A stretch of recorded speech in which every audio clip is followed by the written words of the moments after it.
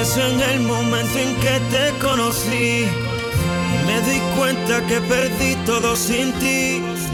La vida me enseñó que pa' amarte nací, mas no aprendí a olvidar y cómo hacer sin ti. Lo tengo todo más de lo que yo pensé, mas siento que sin ti perdí, que fracasé.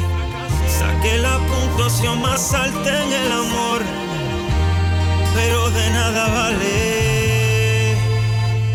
Tony Dice. Tengo un gran conocimiento, mucho más que eso, tengo un doctorado. Tengo el corazón graduado en sentimiento, con la nota que jamás nadie ha alcanzado. Tengo mis sueños contigo, todo lo que sé tú me lo has enseñado. Nada de lo que yo conozco es fingido, todo lo que tengo más o menos lo perdí. No sé cómo hacer sin ti, teniendo todo nada me queda sin ti. ¿De qué me vale? Si tú no estás aquí a mi lado, de nada me vale. No sé cómo hacer sin ti, teniendo todo nada me queda sin ti. ¿De qué me vale? Los 1000 diplomas, 1000 honores, de nada me vale. Vivo enamorado y loco, yo sin ti vivo fracasado y loco. Si tú no estás aquí, aquí a mi lado, de nada vale ya lo que sé y mi doctorado. Vivo enamorado y loco, yo sin ti vivo fracasado y loco. Si tú no estás aquí, aquí a mi lado, de nada vale ya lo que sé y mi doctorado. Tengo una casa de campo con miles de premios sobre el tablillero. Tengo mi carrera y mis cuentas de banco. Tengo tantas ganas de vivir y muero de amor. No sé cómo hacer sin ti, teniendo todo nada me queda sin ti. ¿De qué me vale? Si tú no estás aquí a mi lado, de nada me vale. No sé cómo hacer sin ti, teniendo todo nada me queda sin ti. ¿De qué me vale? Los 1000 diplomas, 1000 honores, de nada me vale. Vivo enamorado y loco, yo sin ti vivo fracasado y loco. Si tú no estás aquí, aquí a mi lado, de nada vale ya lo que sé y mi doctorado. Nothing loco. Na, na, na, na. Welcome back to A Bold Scientist Under the Shower. Today is a very special edition because we have someone from Cuba. That's why that was the hints with this first track. El Doctorado, a kind of reggaeton from 2010. From Tony Dice. Actually, I choose this song for several reasons. The first reason is because so in 2010 I was indeed in Cuba and I listened to this song a lot. And then because it's called El Doctorado and we have a scientist here as every Tuesday at 8 on Radio Onda Italiana. Is a scientist, a colleague, actually is an office mate and a big friend of mine. I call him on the Facebook el compañero, el comandante. So, compañero, you here because we are very interested in knowing what is. So we know perfectly because I invited several guests how science is in Western Europe. We are curious, actually. So how this work, how science is also can I say so the science experience in Cuba. But first of all, so I would like to know, I mean the audience, our public would like to know who are you, what is your academic experience, if you want to tell us something else, whatever you want. Agustin Lage Castellanos. Castellano. So sorry. Hi, everybody. Yes, I studied chemistry in the bachelor, but I realized that I was really bad in the laboratory and also in the kitchen. Then at some point I realized that I need to do something in pen and paper or maximum in the computer. And then I was also afraid of all the chemical stuff and all these dangerous things. And then I decided to move to the theoretical things, and then I started working in neuroscience. This was back in Cuba? This was back in Cuba, yes, like, I don't know, like 2003. Oh, wow. And which city of Cuba? Yeah, in Havana. Okay. I studied in Havana University, and then I worked there for more than 10 years in the field of neuroscience. But my original background was in chemistry. Then I have some remembers about that, like the water formula, this kind of thing, very, very basic stuff. Okay. Yeah. Okay. So, but your trajectoire in chemistry wasn't so successful.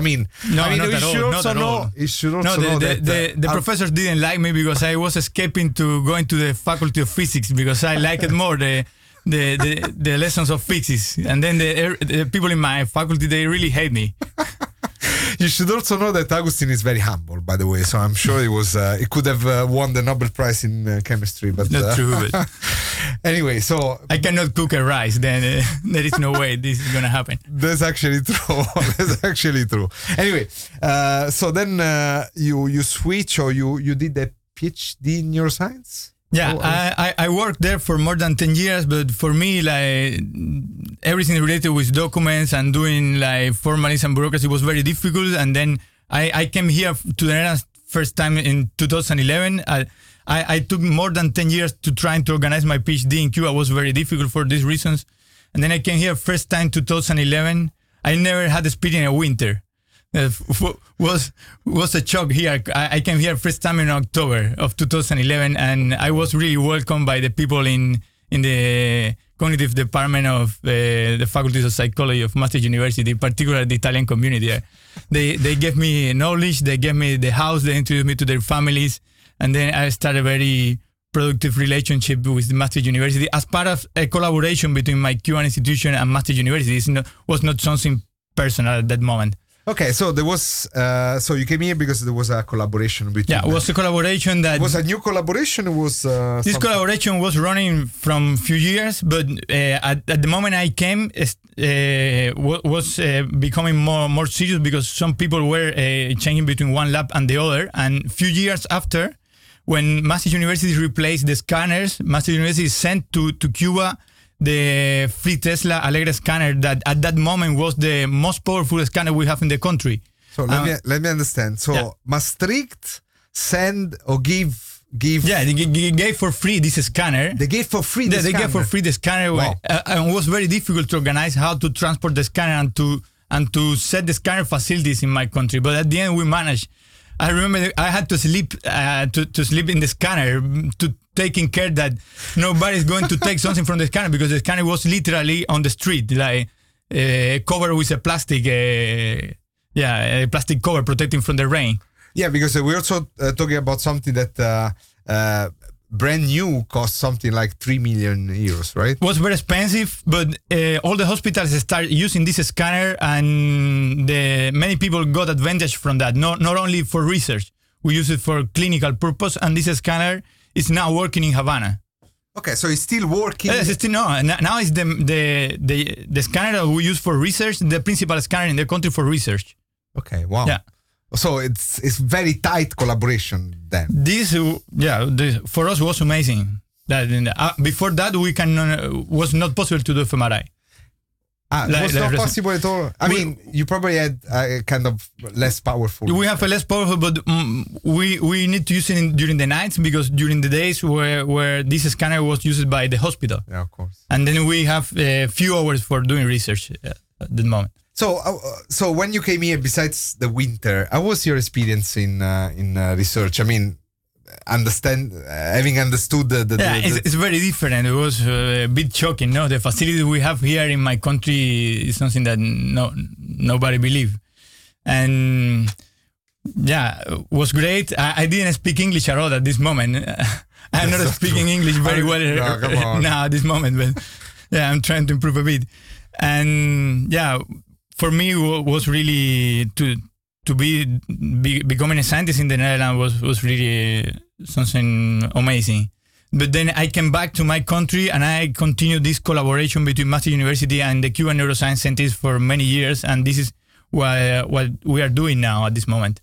So, and I imagine that, so that's just for us, I think, very, very interesting and very important to know. So you experienced this for some years. How many years actually from 2011 you've been? Yeah, now it's like 8 years, that we are doing this. You have actually the perspective for both worlds, right? Absolutely. So what is your experience? So what is the differences between these two worlds? So what is really the everyday life experience? Well, it's really very different. Things that here in Maastricht are trivial, in Cuba requires a lot of effort. We were working in situations without electricity, we don't have electricity for running the experiments because the country was without energy because we were in an economical crisis.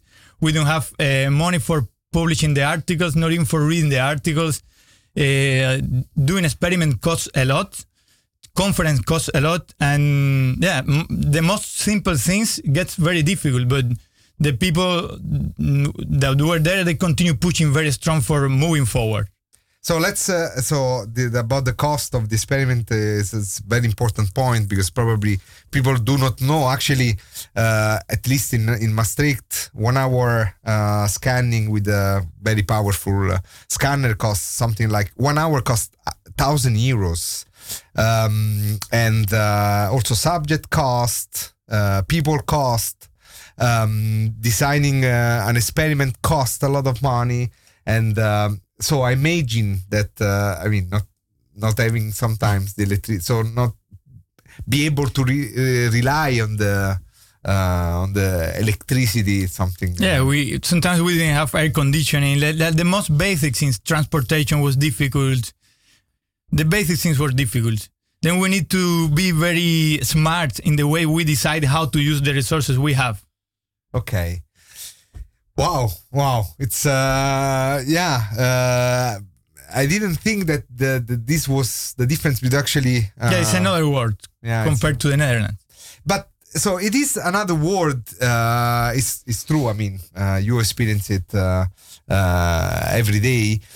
But having been there several times and also be a bit passionate about Cuba and the culture, and also the some part of the system, I know that there is a massive. So there are probably no resources for research, as you just mentioned. Well, there are some resources because the research is the resources are provided by the government, but there are not much resources in general in the society. Then we need to be very careful in how we distribute these resources. Then it's true. Compared to the Netherlands, there are not too much.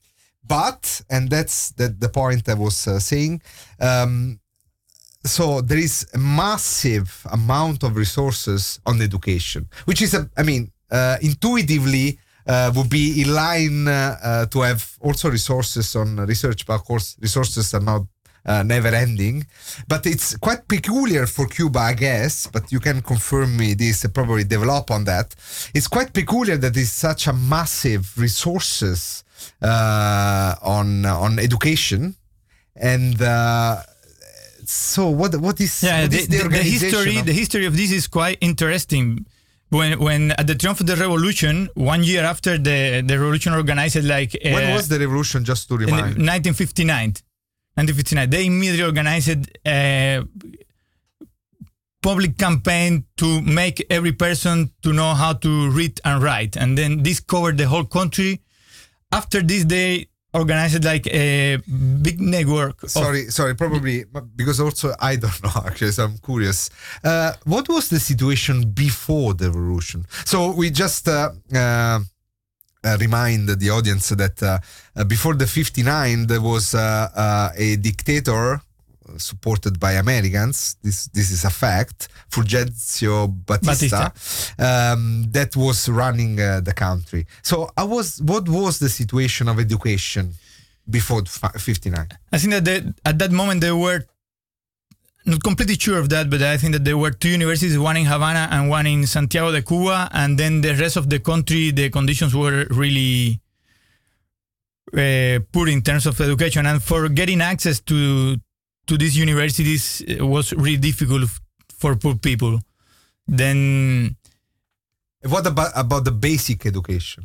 Yeah, I'm talking about also about the basic education. Yeah, you're right. I'm pointing out this remark that there were many people, particularly in the countryside, that they don't even know how to read. They cannot read the newspaper, the journal. What was the change after? This situation changed radically after the triumph of the revolution. Then evolution provided education massively to the whole Cuban population, and of course this changed the life of the country. And we were expecting that this will improve the economy immediately, but this didn't happen at the same speed that we were expecting that. And then we have like this very particular contradiction of having a very high educated people. Sorry, let me understand. Because the objective, the goal of putting so many resources on education was to speeding up the economy? Well, not only. No. Education itself is a goal. But it's true that nobody questioned that this will become in a better economy for a country if you have more educated people, and also in quality of life or a more secure environment for living. And this is more true now that the economy is very based in technology than was at that time. At that time, economy was based mostly in agriculture. The Cuban economy depended only on sugarcane production. That now is not the case. So there was not as you said, that there was not the same growth of education. These two things were not correlated. When you see the graph of the size of the economy and the number of PhD, for example, in any country, these two things are very correlated. In most of the countries are very correlated. They follow like in a straight line, the correlation. Except in few countries, and one of these countries is Cuba. When you have like the indicators for education are really at good level, very high level, corresponding to countries that are very well developed, but the economic even indicators higher, right? So you probably have more literate people than Western I don't know. I don't know exact the numbers relative to the population, but when you compare, Cuba is out of the line, and then this creates this contradiction between education and economy that has good and bad sides. No, the good side is obvious what is the good side. But the bad side is that the society cannot offer like a proper job or a proper salary to this huge amount of very high educated people. Wonderful. So I leave the audience and ourselves to this contradiction, which is very clear, very interesting per se, because there is another music break. This time, so we have the I don't know, the mythic Buena Vista Social Club with a song that actually it's not very well known, but I like it a lot. It's called, but correct me if I'm wrong, Y tú qué has hecho. Yeah, am I right? Correct. Okay, yeah, absolutely. So enjoy.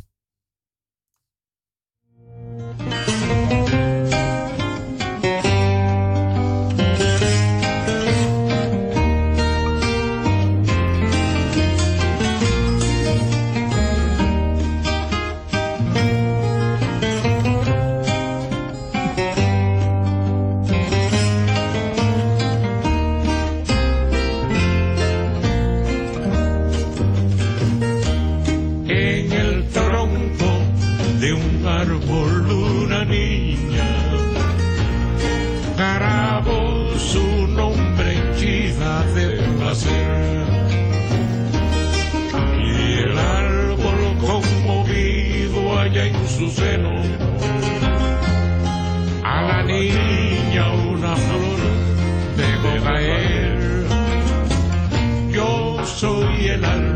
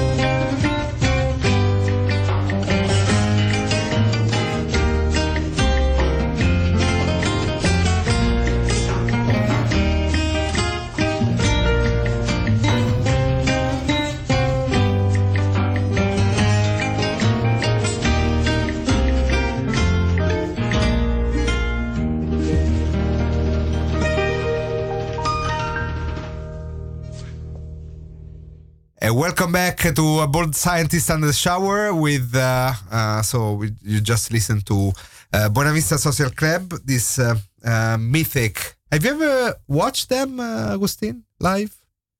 I did. I was too young at that moment. I did. Oh, too young. I did. Yeah, when they start playing, I think that they play more here in Europe than in my country. Yeah, but probably. the people in my country think that this is the music from the old guys. But absolutely, it's very nice. There is no question. I saw them in Budapest, actually, in this Ziget festival. I never saw them. Okay, so I'm more Cuban than you.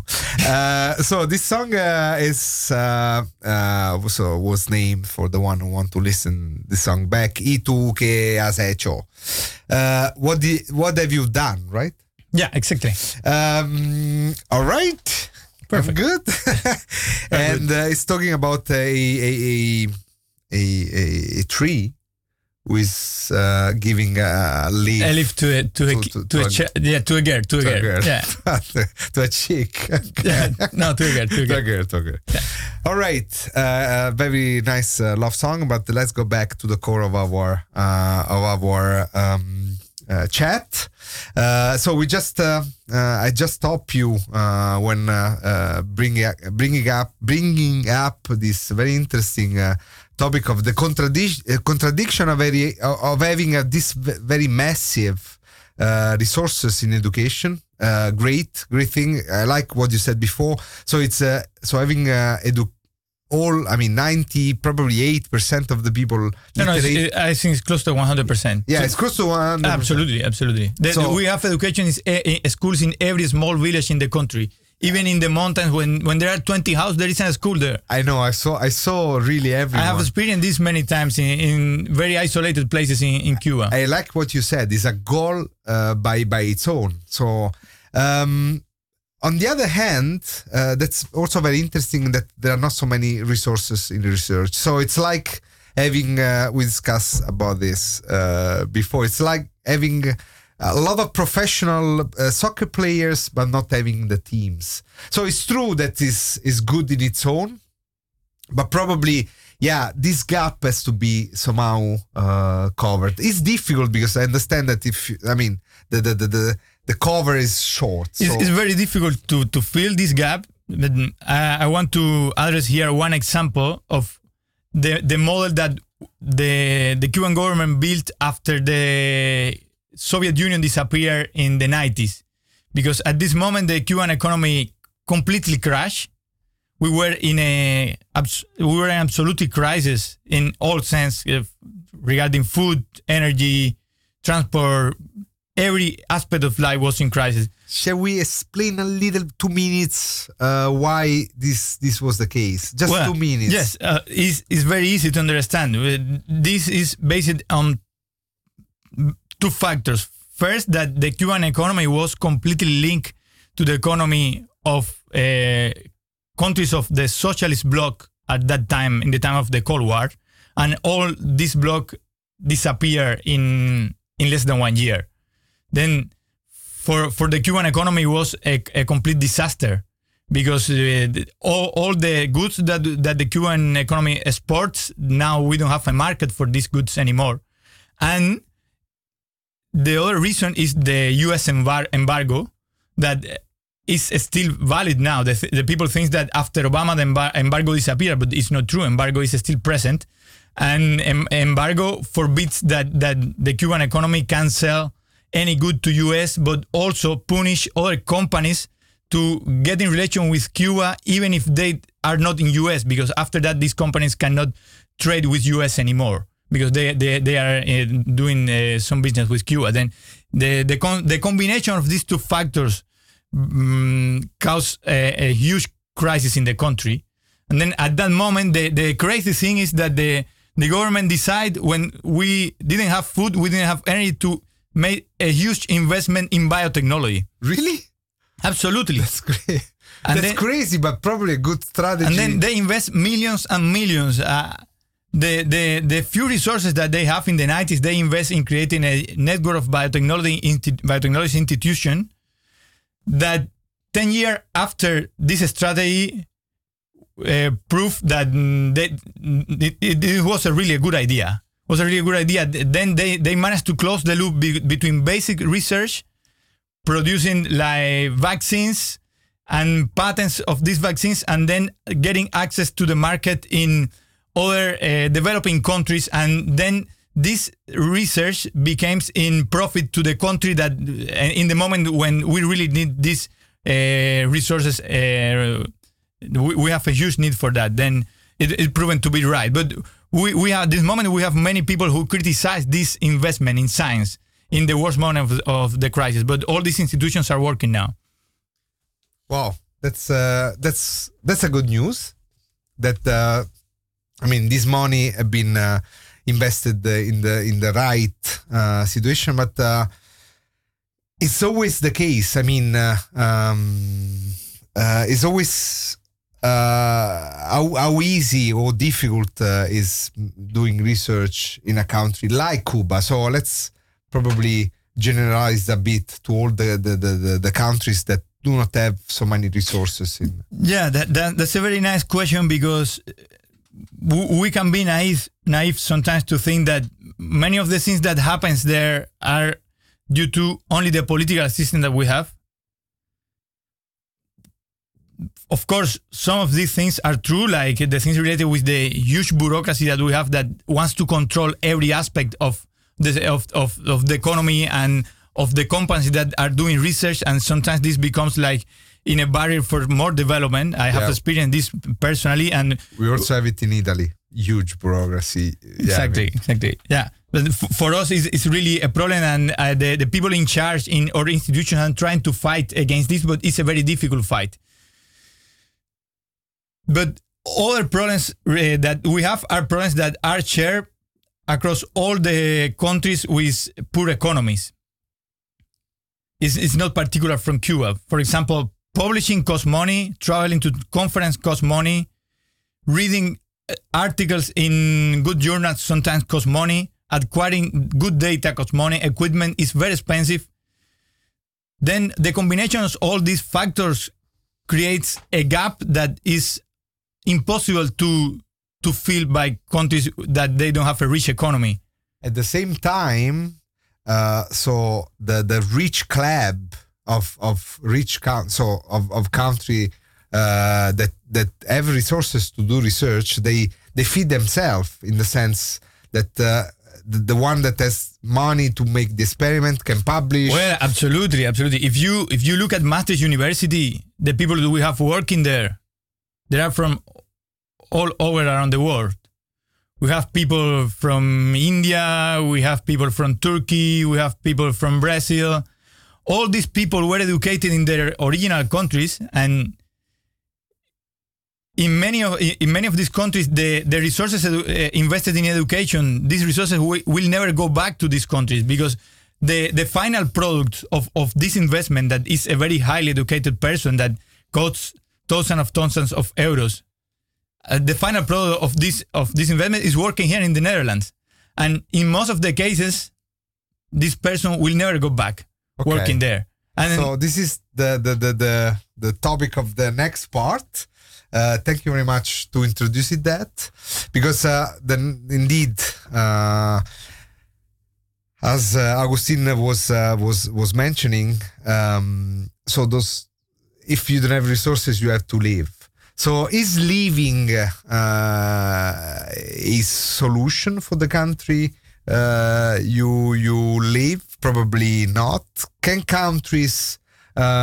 other countries, Western countries, can do something for the other, let's say, developing country? So it's some question that we can answer after the next track, which will be something a bit more commercial, something a bit more, even more cheesy. So we have Enrique Iglesias and Juan Luis Guerra with Cuando me enamoró.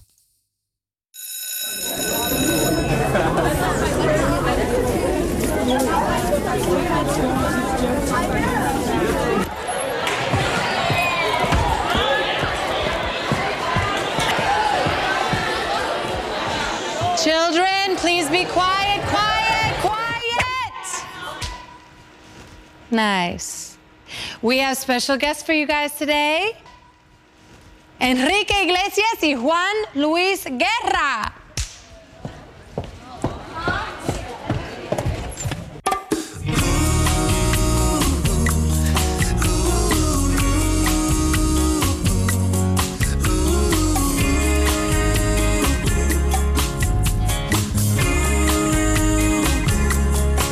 Si pudiera bajarte una estrella del cielo, lo haría sin pensarlo dos veces, porque te quiero, ay,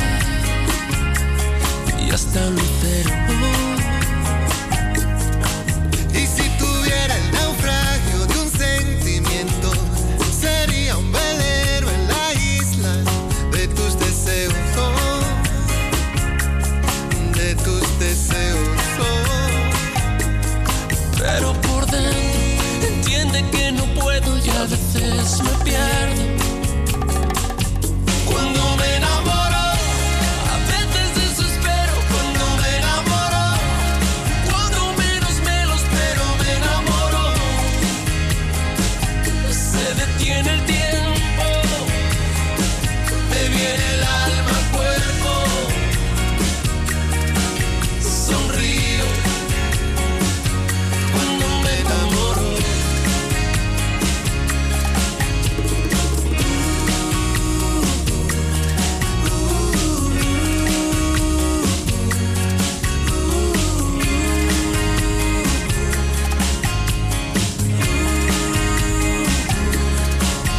Si la luna sería tu premio, yo juraría hacer cualquier cosa por ser su dueño, por ser tu dueño. Y si en tus sueños escuchas el llanto de mis lamentos, en tus sueños no sigas dormida, que es verdadero, ay, no es un sueño, no. Me alegro que a veces el final no encuentre su momento, oh no. Cuando me enamoro, a veces desespero. Cuando me enamoro, cuando menos me lo espero, me enamoro. Se detiene el tiempo, me viene el alma al cuerpo. Sonrío, sonrío cuando me enamoro. A veces desespero. Cuando me enamoro, cuando menos me lo espero, me enamoro. Se detiene el tiempo, me viene el alma al cuerpo, al cuerpo. Sonrío, sonrío cuando me enamoro.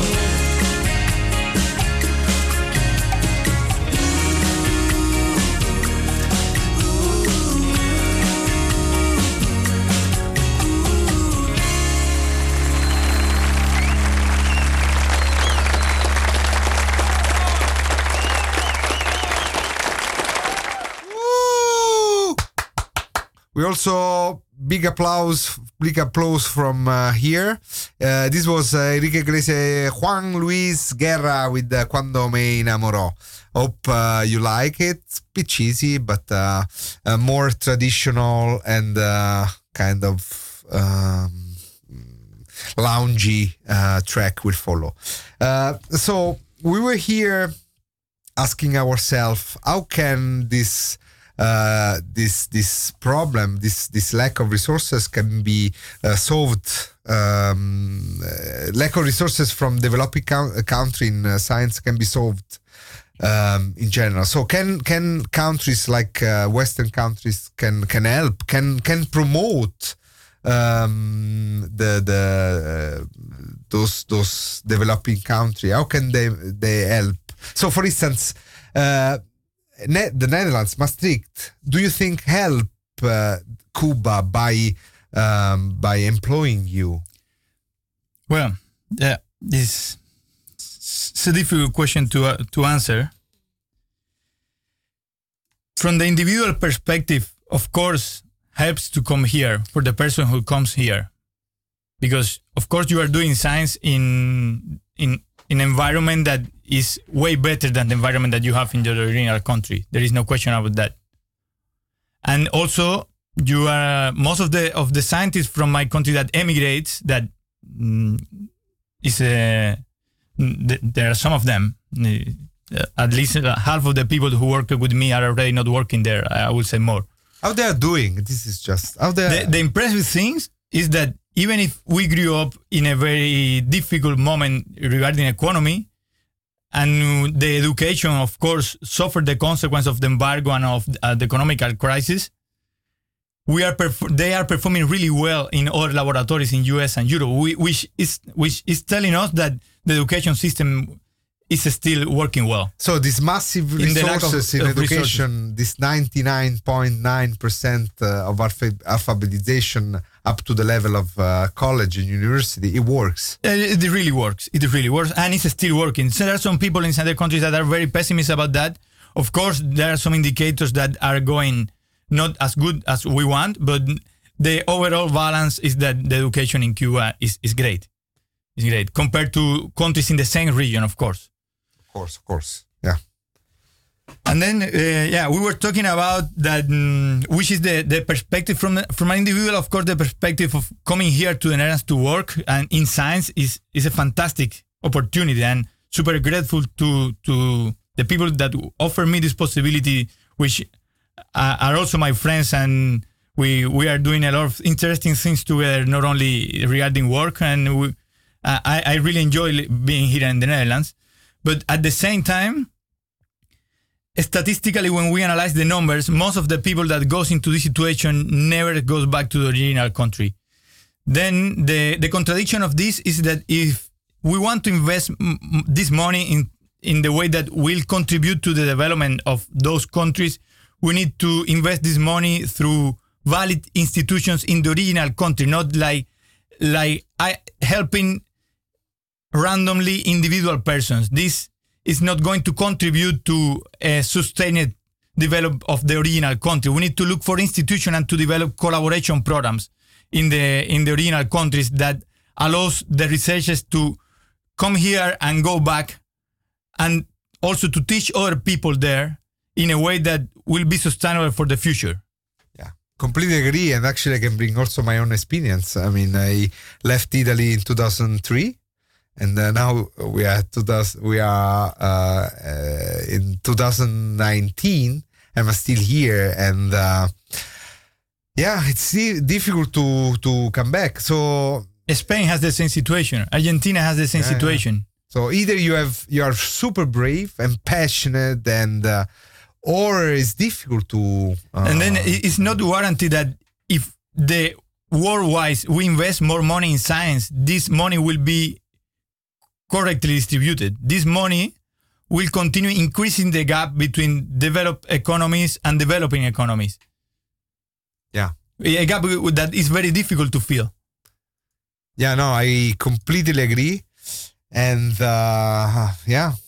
it's so what do you think it would be the solution? So kind of a worldwide institution that can support those countries, something that would I don't know, something like the UN, I don't know. UN for education, UN for science. I think that will be great if we can promote grants that involve institutions from Europe and institutions from, I don't know, Latin America or Africa, but that requires these things. Maybe these things are already happening.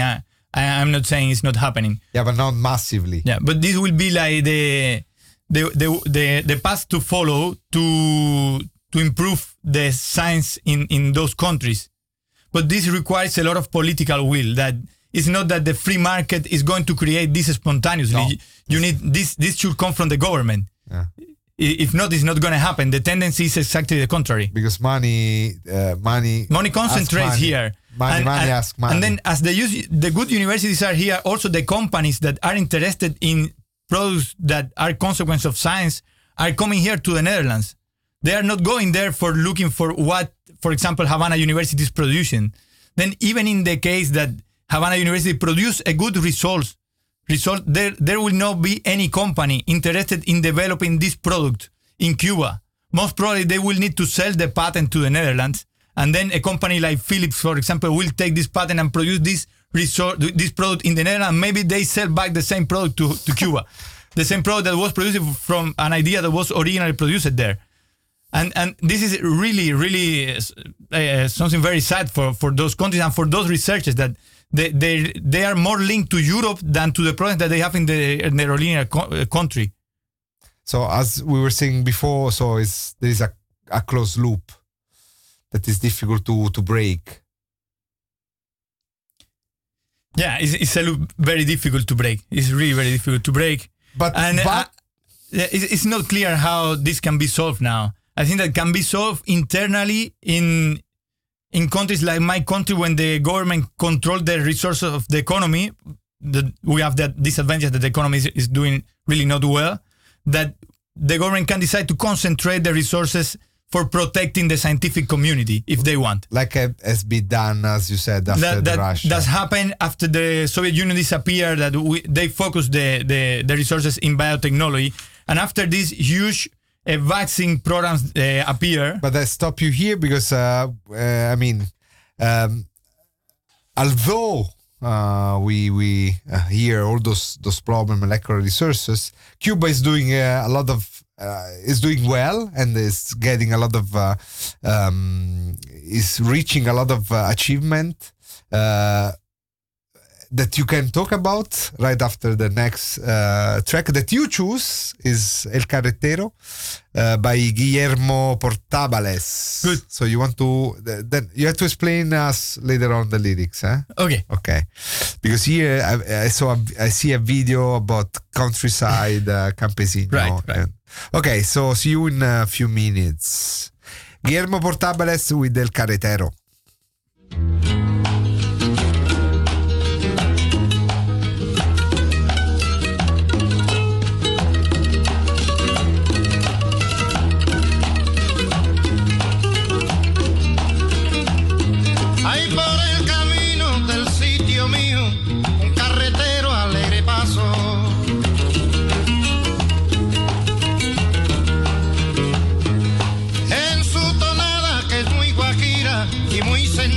Alegre canto.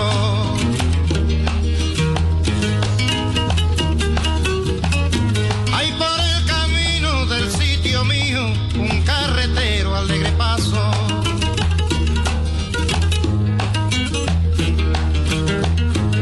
En su tonada que es muy sentida y muy guajira alegre canto.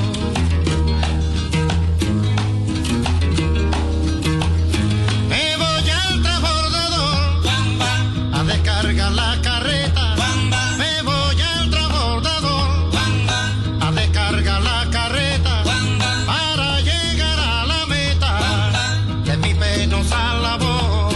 A caballo vamos pa'l monte, a caballo vamos pa'l monte, a caballo vamos pa'l monte, a caballo vamos pa'l monte.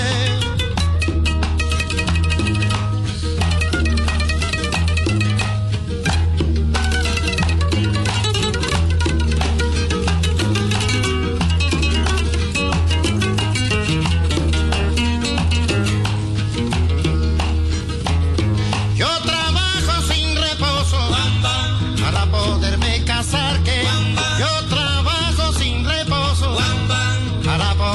casar, y si lo puedo lograr seré un guajiro dichoso. A caballo vamos pa'l monte, a caballo vamos pa'l monte, a caballo vamos pa'l monte, a caballo vamos pa'l monte.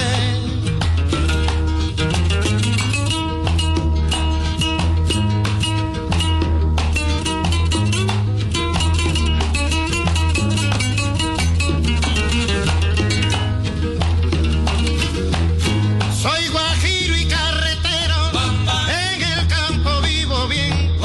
Yo soy guajiro y carretero, y en el campo vivo bien. Porque el campo es el Edén, más lindo del mundo entero. A caballo vamos pa'l monte, a caballo vamos pa'l monte, a caballo vamos pa'l monte, a caballo vamos pa'l monte. Chapea el monte, cultiva el llano, recoge el fruto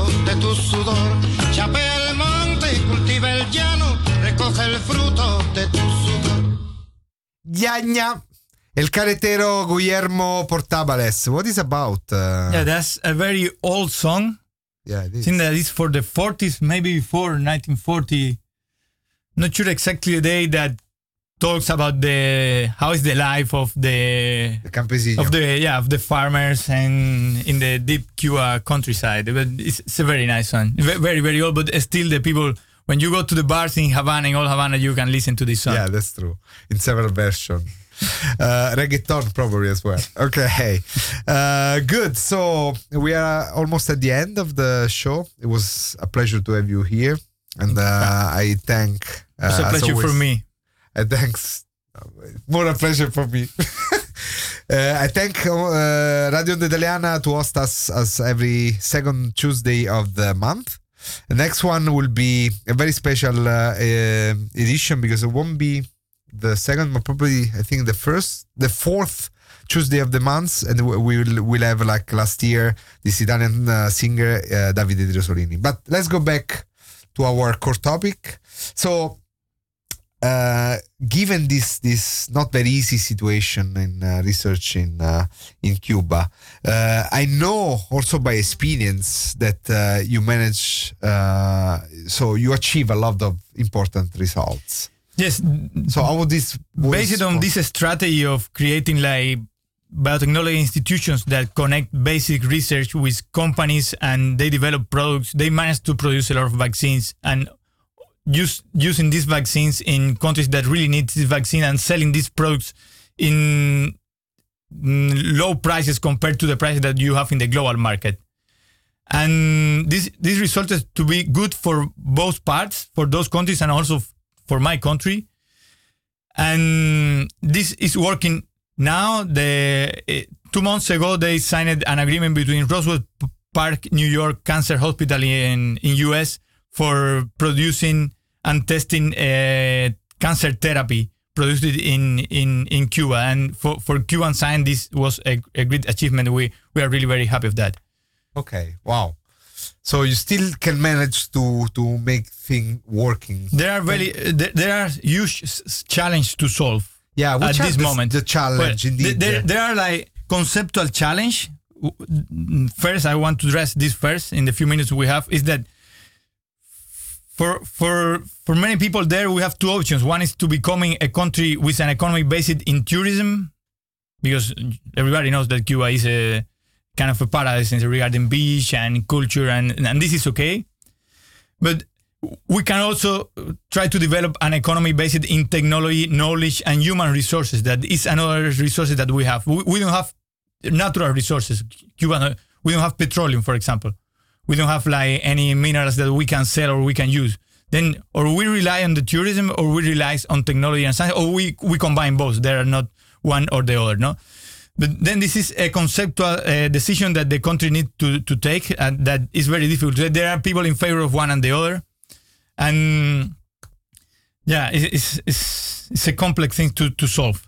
But then there are other practical things that are very difficult to solve, is that in the globalized market that we have now, regarding the world, but also internally, because many scientists are emigrating to working, for example, like renting their own houses, working in restaurants. They get more money, they get better salaries if they work for the private sector than in they work in scientific institutions. Then now is the moment in which the government needs to protect the human resources that they have, and creating some incentive to the people that are abroad to come back, which is very difficult.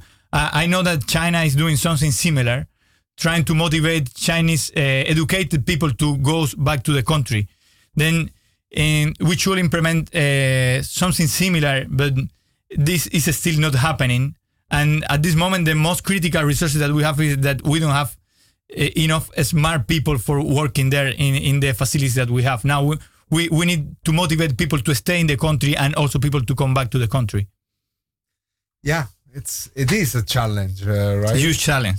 It's a huge... At the same time, you cannot restrict the freedom of people for traveling, because this was the politics before, that you need to ask some permission for traveling, but now this is not current and it's not possible anymore. Then we need to motivate people for staying there, but this needs to happen, offering to the people good job opportunities, increasing the salaries compared to the salary of the private sector. And I think that there is no way that this is going to happen if Cuban science remains isolated. We need to do this in creating collaboration with Europe and with institutions in US that now is very difficult because the embargo is still there. So the embargo is still there. It's becoming worse with the Trump administration. We have a change. So this thing, I don't know, honestly. Yeah. Because no one talked about it. Trump's first thing he did was like making this story of the sound attacks. And he closed the embassy. Then we don't have...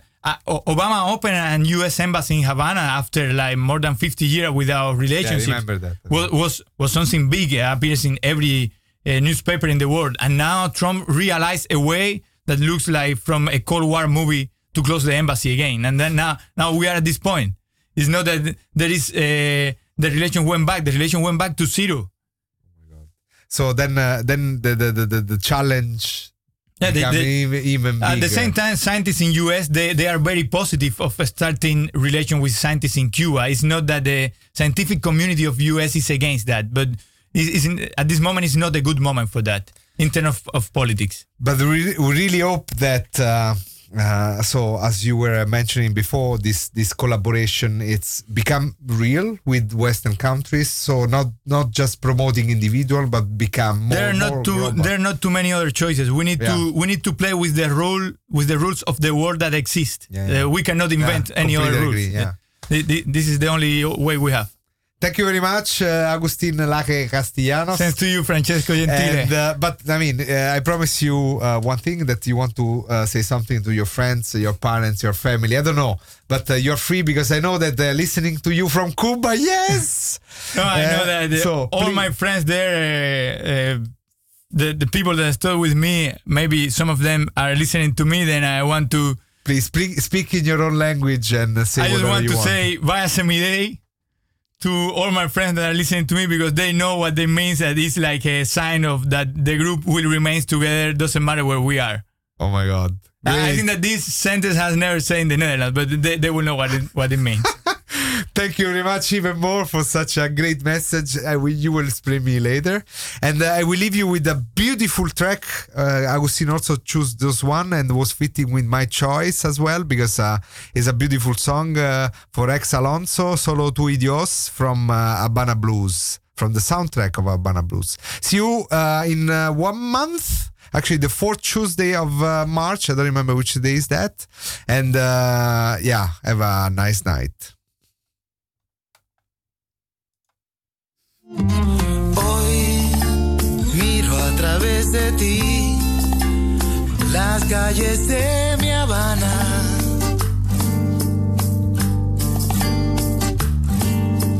Tu tristeza y tu dolor reflejan sus fachadas.